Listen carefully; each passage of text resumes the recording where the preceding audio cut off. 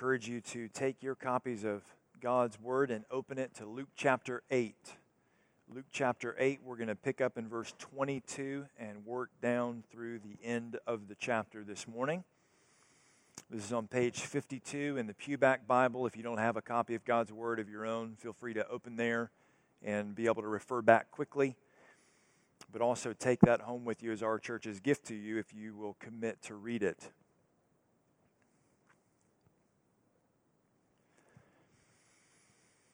What are you afraid of? What are those things that cross your mind and you think, I don't know how I'd recover if that happened? I mean that scenario that you wake up and either your heart is pounding, your eyes are crying because you've just had a nightmare about it.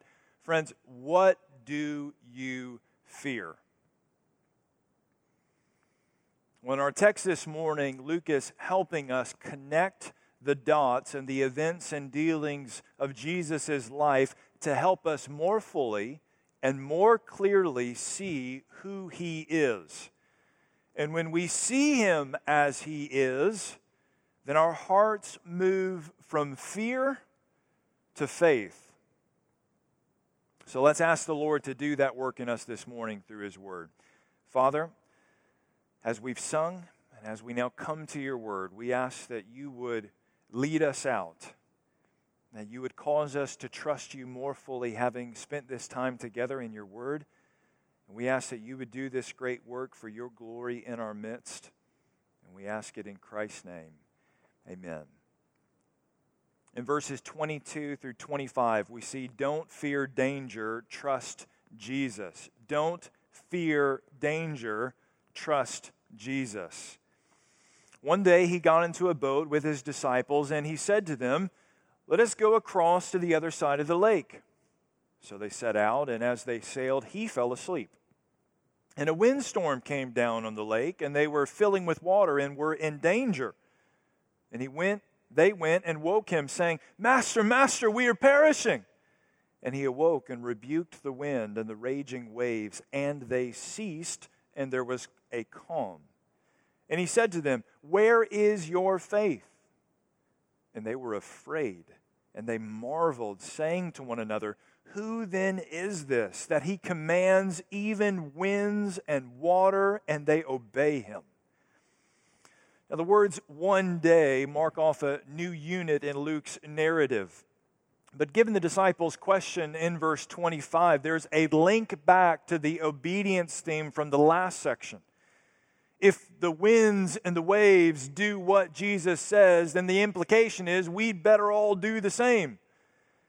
But while it's certainly implied from this scene that we would obey Jesus' word, that's not Luke's emphasis.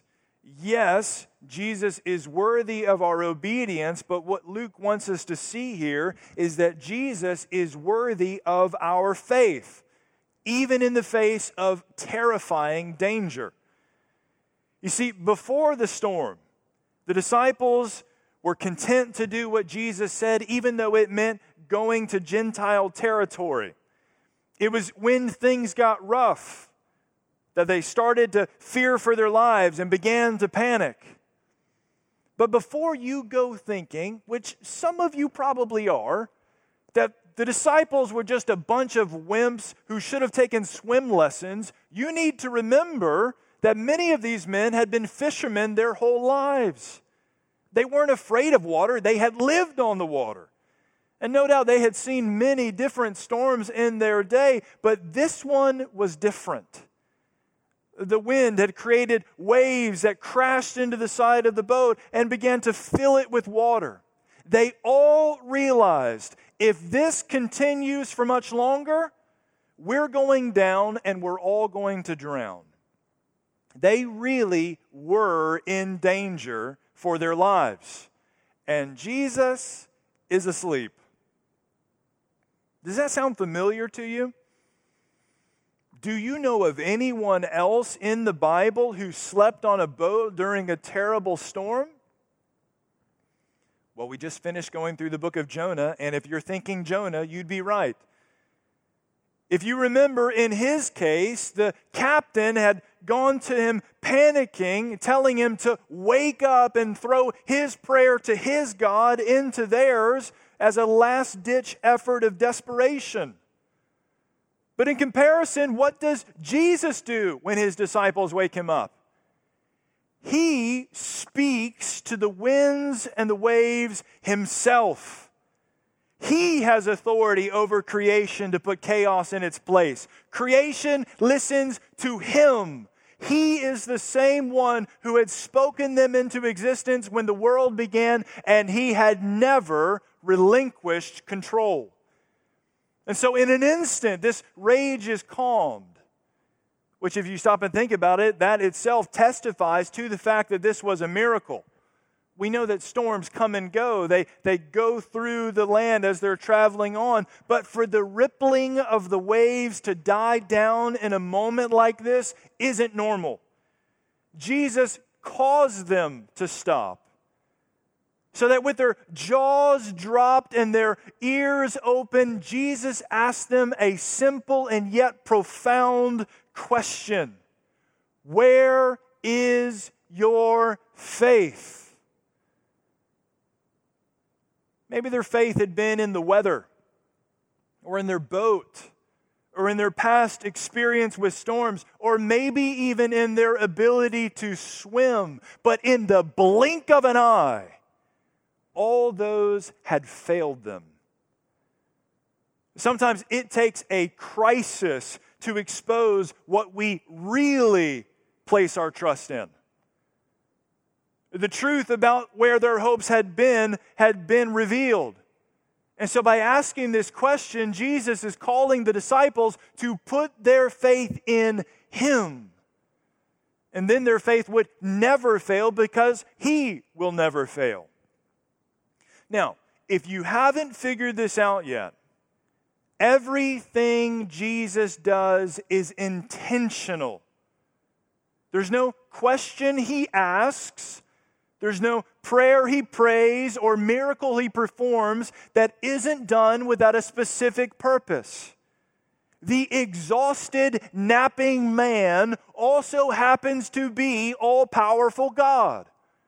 And so even though in one sense they really were in danger, in another sense, because Jesus was with them, they could not have been more secure.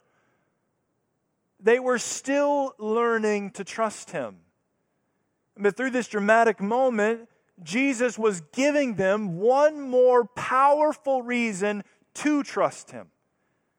And Jesus is intentionally moving his disciples away from fear to faith. And very soon, in our text for next week, he'll ask them the question, "Who do you say that I am?" And this moment will factor into how they answer. For now, they were learning, don't fear danger, trust Jesus. Next, in verses 26 through 39, we see don't fear demons, trust Jesus. Don't fear demons, trust Jesus. Pick up in verse 26. Then they sailed to the country of the Gennesarenes, which is opposite Galilee. When Jesus had stepped out on land, there met him a man from the city who had demons. For a long time he had worn no clothes, and he had not lived in a house but among the tombs. When he saw Jesus, he cried out and fell down before him and said with a loud voice, "What have you to do with me, Jesus, Son of the Most High God? I beg you, do not torment me." For he had commanded the unclean spirit to come out of the man. For many a time it had seized him. He was kept under guard and bound with chains and shackles, but he would break the bonds and be driven by the demon into the desert. Jesus then asked him, "What is your name?" And he said, "Legion," for many demons had entered him. And they begged him not to command them to depart into the abyss. Now a large herd of pigs was feeding there on the hillside, and they begged him to let them enter these. So he gave them permission. Then the demons came out of the man and entered the pigs, and the herd rushed down the steep bank into the lake and drowned. When the herdsmen saw what had happened, they fled and told it in the city and in the country. Then people went out to see what had happened, and they came to Jesus and found the man from whom the demons had gone, sitting at the feet of Jesus, clothed and in his right mind, and they were afraid.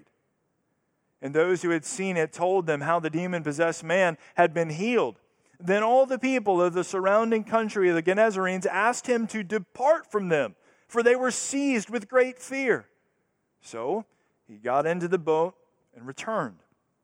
The man from whom the demons had gone begged that he might be with him, but Jesus sent him away, saying, "Return to your home and declare how much God has done for you." And he went away, proclaiming throughout the whole city how much Jesus had done for him. It was smooth sailing from there to their intended destination, but once they hit shore, drama came looking for them again. Luke gives us the sense that Jesus has no sooner put his foot on the ground than he's faced with a showdown. Now, for those of you who are Western fans, I just personally happen to hear the dual music from The Good, the Bad, and the Ugly as soon as he puts his foot down and there's this man. That might just be me. We've seen Jesus cast out demons before, but in this case, it is more severe than we've ever seen and as severe as they come. Everyone knew about this man's condition. He'd been this way for a long time. No human restraints could contain him. And to make sure we know why, Jesus asked this man for his name. Now, this isn't an introduction. It's an exposure of the legion of demons that possess this man. Now, pay attention to those odds. Jesus versus an army of demons. Who's your money on?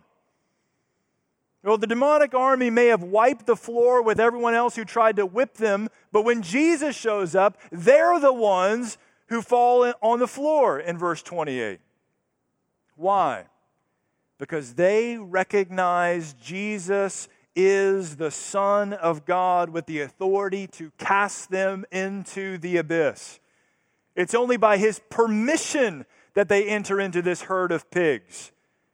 You only ask permission from people in authority over you. And just note, they don't just ask, we're told, they begged. Now, other New Testament authors remind us that we're in a spiritual battle as Christians. But I want you to remember that the Son of God is not. This isn't a battle. There's no fight. There's only surrender and submission to the supreme authority of Christ. All the power, all the force that this army of demons could muster is calmly commanded by Jesus. Friends, don't fear demons. Fear Jesus. But not like the townspeople fear Jesus. Luke tells us that upon hearing from the herdsmen, the people came out to find the man that they all knew to be crazy and uncontrollable, changed by some newcomer they didn't know. And they were seized with great fear. It's pretty easy to understand why. Here was someone with greater power and greater authority than anyone they'd ever known, and greater than these demons. But instead of bowing down before him in worship, they begged him to leave. They assumed that having the Son of the Most High God in their presence would only be bad news for them. But the tragedy is Jesus hadn't come to condemn them, but to save them, and they were driving him away. If they'd only considered all of the evidence more carefully, they would have seen the truth about his character. Here was a man who'd been in the agony of demon torment for who knows how long. He'd been driven away, imprisoned by guards, enslaved by a legion of demons. He was living in a graveyard without any clothes, much less anyone to care for him. He was out of his mind. And yet, here he was, a new man at the feet of Jesus. He was naked, and Jesus clothed him. And there's more than fabric here. There's the sense of dignity given back to this man. Jesus had taken this man's shame and reproach away. This man was welcomed as Jesus' disciple, where he sat at his feet.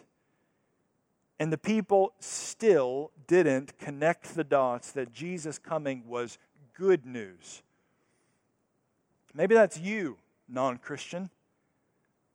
Maybe you don't trace all the acts of grace and kindness you've been shown back to a loving God. Maybe you credit them to your upbringing and family, or maybe just luck or chance. Well, the truth is, if there's anything good in your life, God is the one who's blessed you to experience it, but not as an end in itself.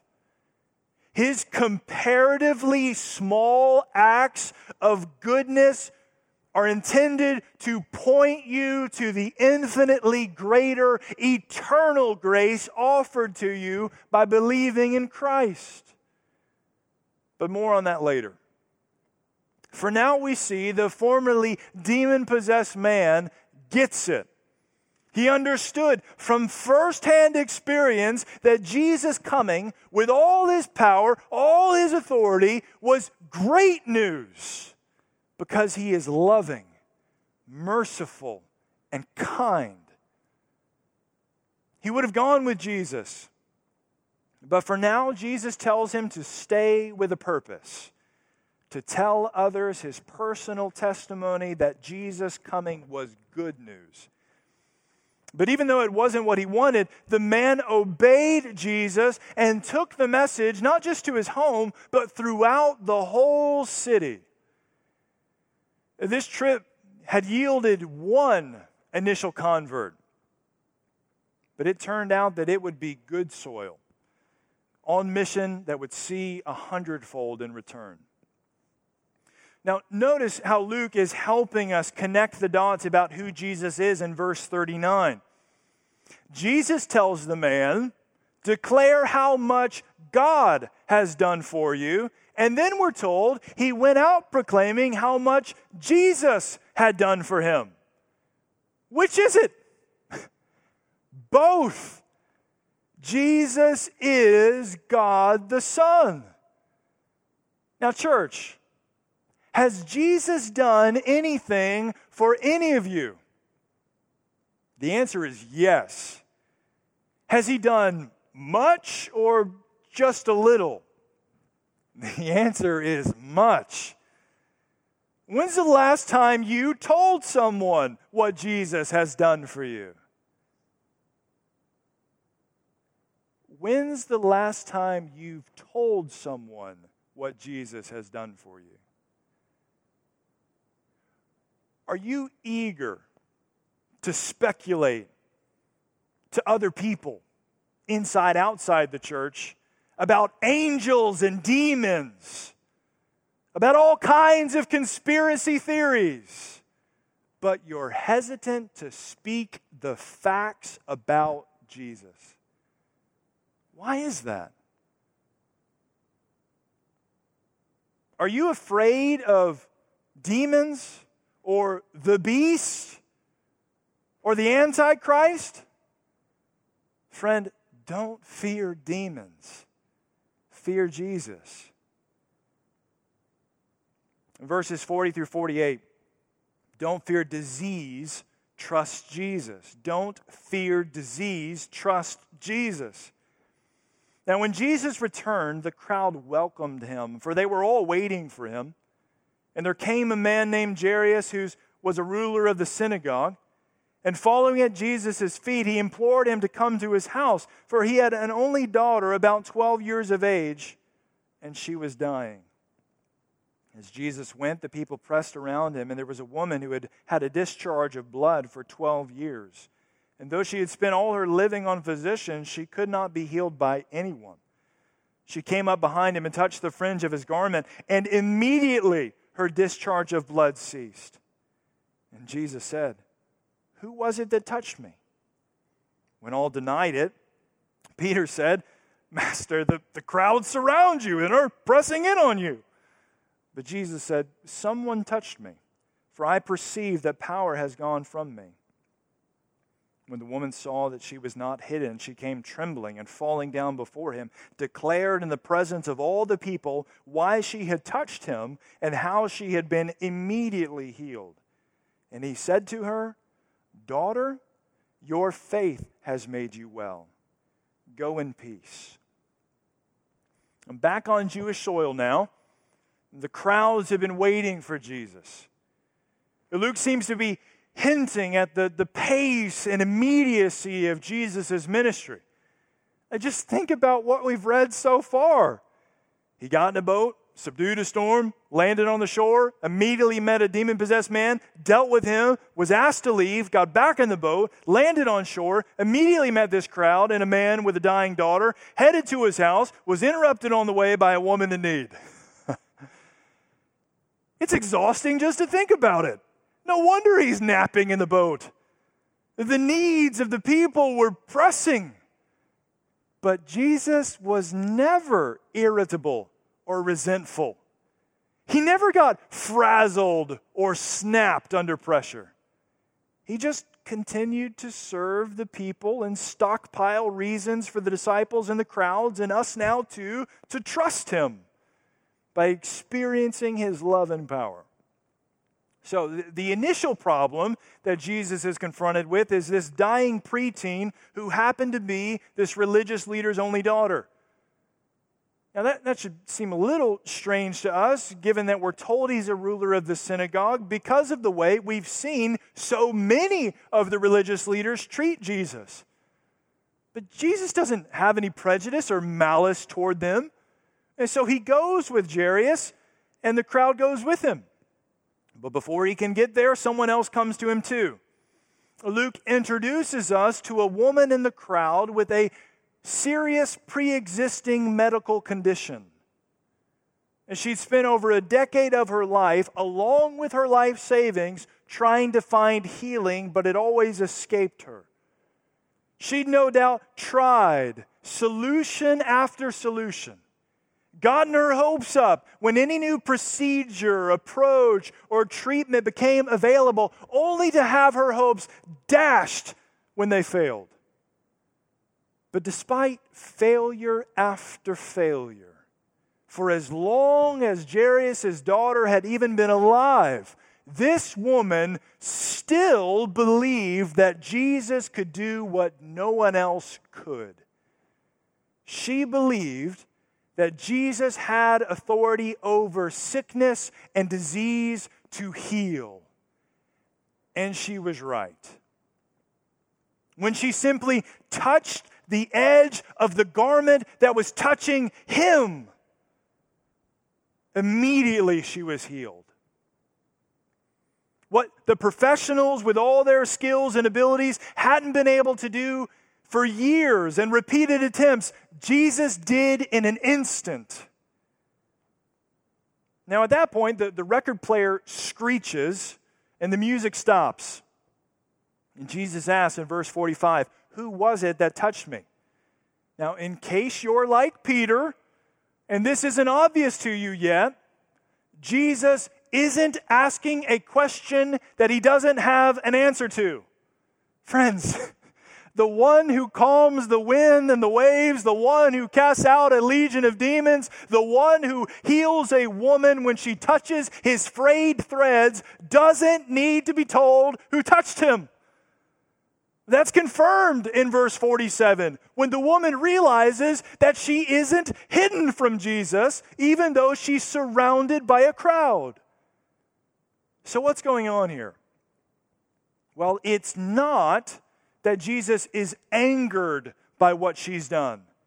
And it's definitely not that as he's been going, he's been arrogantly humming the tune to "Can't Touch This." Jesus is hitting the pause button to bring out the larger significance of what's happened for the sake of this woman and the crowd. Jesus isn't asking for knowledge. He's asking for her acknowledgement. She'd been healed privately, but God's work in her life was meant to be public. So instead of announcing it for her, Jesus provides her with the opportunity to personally testify to what He's done for her. And that's exactly what she does. She goes public with her praise to God, much like the former demon-possessed man in the last section. Now, you might wonder why this woman would come trembling to Jesus, like she's gotten caught, and why she had covertly come to Jesus in the crowd like this in the first place. Well, the answer is her issue of blood. This is what the law said. If a woman has a discharge of blood, all the days of the discharge she shall continue in uncleanness. She shall be unclean. Every bed on which she lies and everything on which she sits shall be unclean, and whoever touches these things shall be unclean. Thus you shall keep the people of Israel separate from their uncleanness, lest they die in their uncleanness by defiling my tabernacle that is in their midst. That's why, instead of coming to Jesus like Jairus, she comes from behind up to Jesus as one considered unclean. This woman, no doubt, felt ostracized from her people and likely even from God, given that she wasn't able to enter the temple. And she would have probably carried a sense of shame and embarrassment from her condition, and it had weighed on her for 12 long years that she felt every day. Maybe she feared condemnation and reproach from Jesus. Maybe she felt as though she shouldn't have come to her in her need and uncleanness. But instead of rebuking her after she's spoken the truth, Jesus makes her restoration into the people of God official. He compassionately calls her daughter, a precious child included in the family of God. And though her fellowship with God and His people had been severed, God in the flesh tells her that she has been restored. But notice, He tells her this reconciliation isn't owing to her worthiness or to her gumption, but her faith. It wasn't touching the garment that healed her. It was believing in the one wearing the garment that healed her. She's now well, body and soul, because of her faith in Jesus Christ. She now has peace because Christ has taken away her shame. He did the work that brought her into fellowship with the family of God. Friends, is there something you're ashamed of? Are you carrying around with you every day the baggage of untold, unknown burdens? Do you think that God doesn't know? Do you think Jesus wouldn't receive you if you came to Him for help? Well, let Jesus' treatment of this woman encourage you that when you come to Jesus in faith with whatever your uncleanness is, it's restoration, it's reconciliation, and not ridicule that Jesus offers you. So friends, don't fear disease. Trust Jesus. Finally, in verses 49 through 56, we see, don't fear death, trust Jesus. Don't fear death, trust Jesus. While he was still speaking, someone from the ruler's house came and said, "Your daughter is dead. Do not trouble the teacher anymore." But Jesus, on hearing this, answered him, "Do not fear, Only believe and she will be well."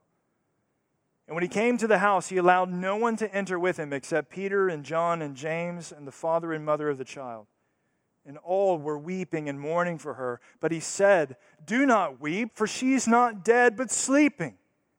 And they laughed at him, knowing that she was dead. But taking her by the hand, he called, saying, "Child, arise." And her spirit returned, and she got up at once. And he directed that something should be given her to eat. And her parents were amazed, but he charged them to tell no one what had happened.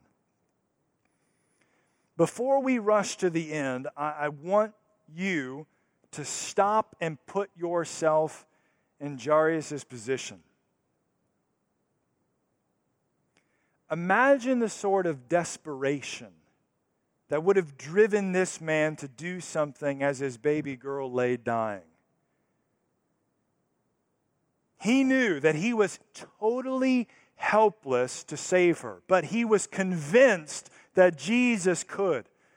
And so when he learned that Jesus had made it back in town, he'd left the side of his little sweetheart to go and plead with him to come and heal her. Imagine the relief that he would have felt when Jesus actually agreed to go with him. So that when they got slowed down by someone who was also suffering but not dying, he probably, like all of us, would have been filled with the inner turmoil of panic from the urgency of his own daughter's need. And maybe some of that tension was relieved when he saw Jesus' power to heal even through his coattails. And that proved to him that he'd come to the right man. But then the bomb drops. News comes that they're too late.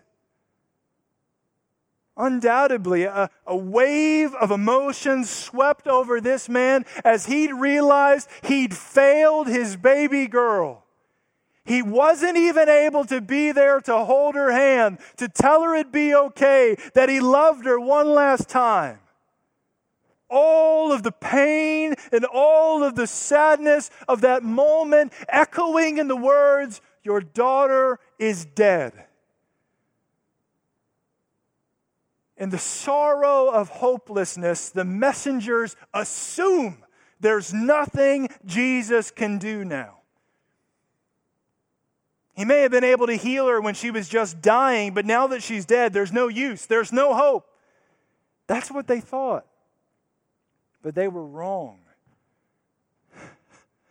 And Jesus looks deep into the tear-filled eyes of this man and speaks to the unspoken fears of his heart with a promise. "Do not fear, only believe, and she will be well." Now that might sound like an inspirational cat poster, but it's not. Jesus isn't telling this man to believe in himself. He's telling him to believe in him. Jesus is actually going to do something about this wrong, this death. And Jairus knew enough about Jesus to trust him. He was with the one with authority over life and death itself. And so they kept going. And when they arrived, Jesus left the crowd and took only Peter, James, and John in along with the girl's parents. Now, if he was like one of these so-called faith healers on TV, he would have had them bring out her dead body to make a show of it.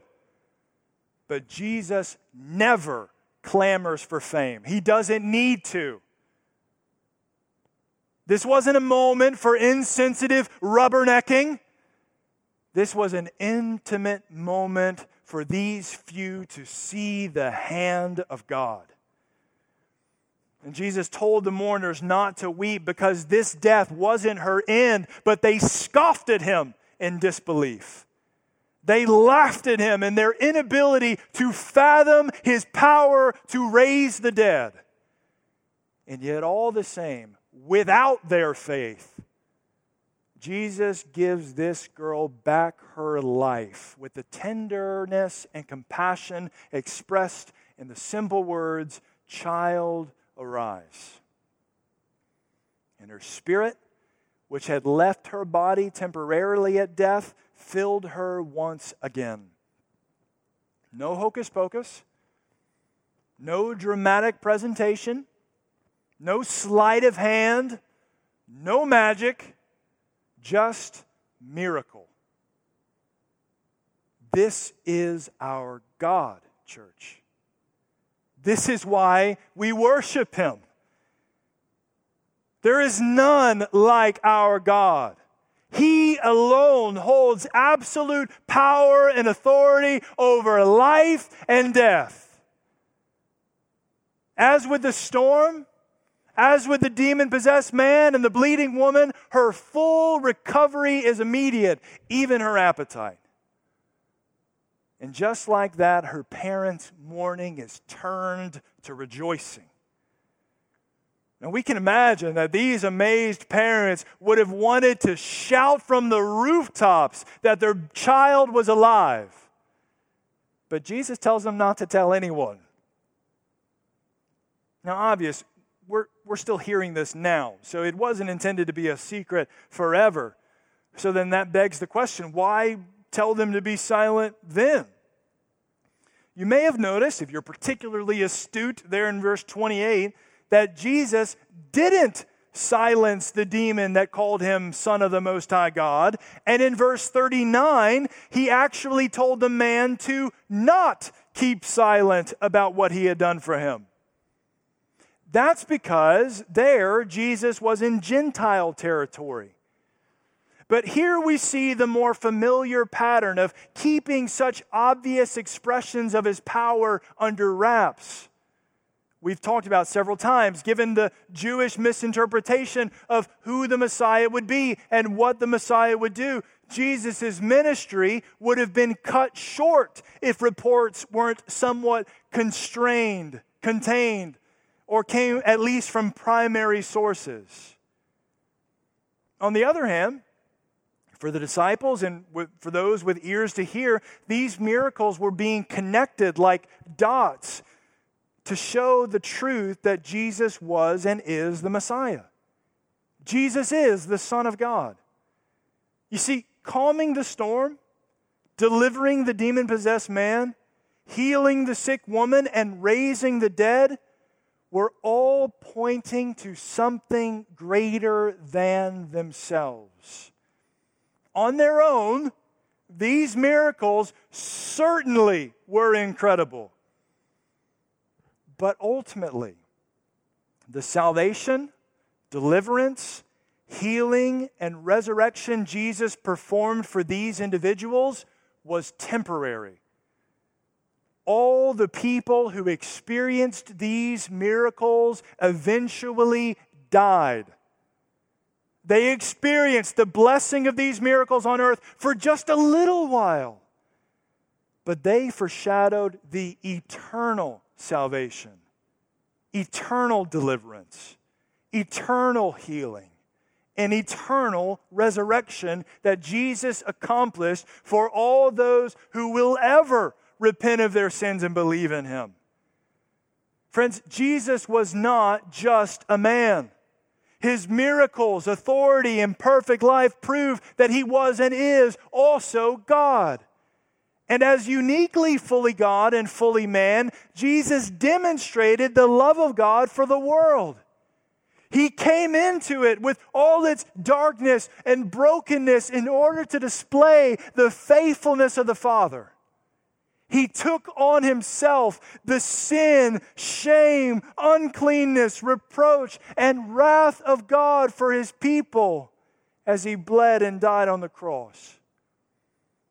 But through His death, He destroyed the one who has the power of death, that is the devil, and delivered all those who through fear of death were subject to lifelong slavery. And how do we know that He conquered death? He's alive.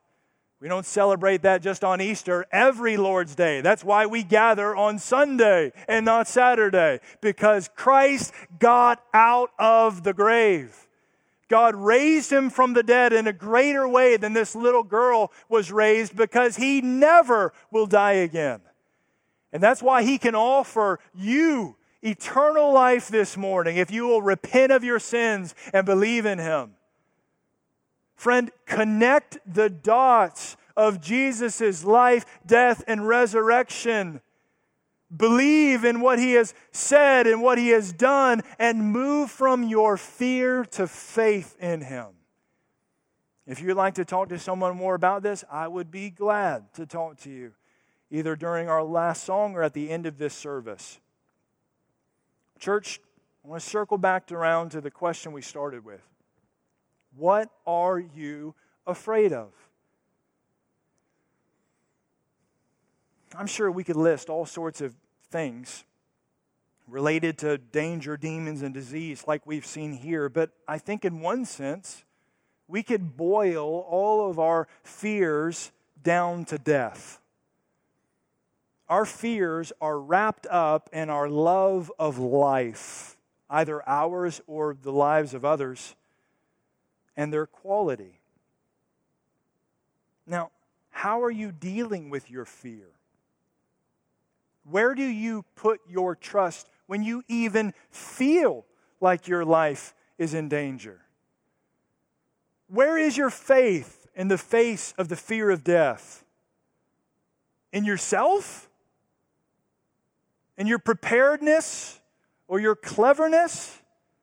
In your risk management protocol or the low probability of the death you're facing? In diet and exercise? Good health care? Or a vaccine? Loved ones, no matter who you are or what you do or how you prepare, the death rate is still 100%. Christian, fear will only hold you back from advancing the kingdom of God by faith.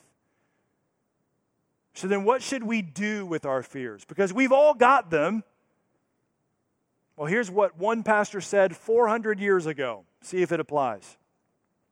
The saints are oft feeding their hopes on the carcasses of their slain fears. I love it. Feed your faith by slaughtering your fears, Christian. Christ has defeated death. We have no business fearing it. Whether we live or we die, we're the Lord's. To live is Christ, to die is gain. We already have eternal life through faith in the Son of God who has been resurrected from the dead. He is our hope. He is our life. And He deserves our faith. Let's pray. Father, we ask that you would do that great work in us by your Spirit to move us from fear to faith. We know it's a daily struggle, but we know the victory has been secured because Christ is alive. Would you this morning afresh fill our hearts with great courage and confidence in what Christ has done so that we might walk by faith and not by fear. We ask it in Christ's name. Amen.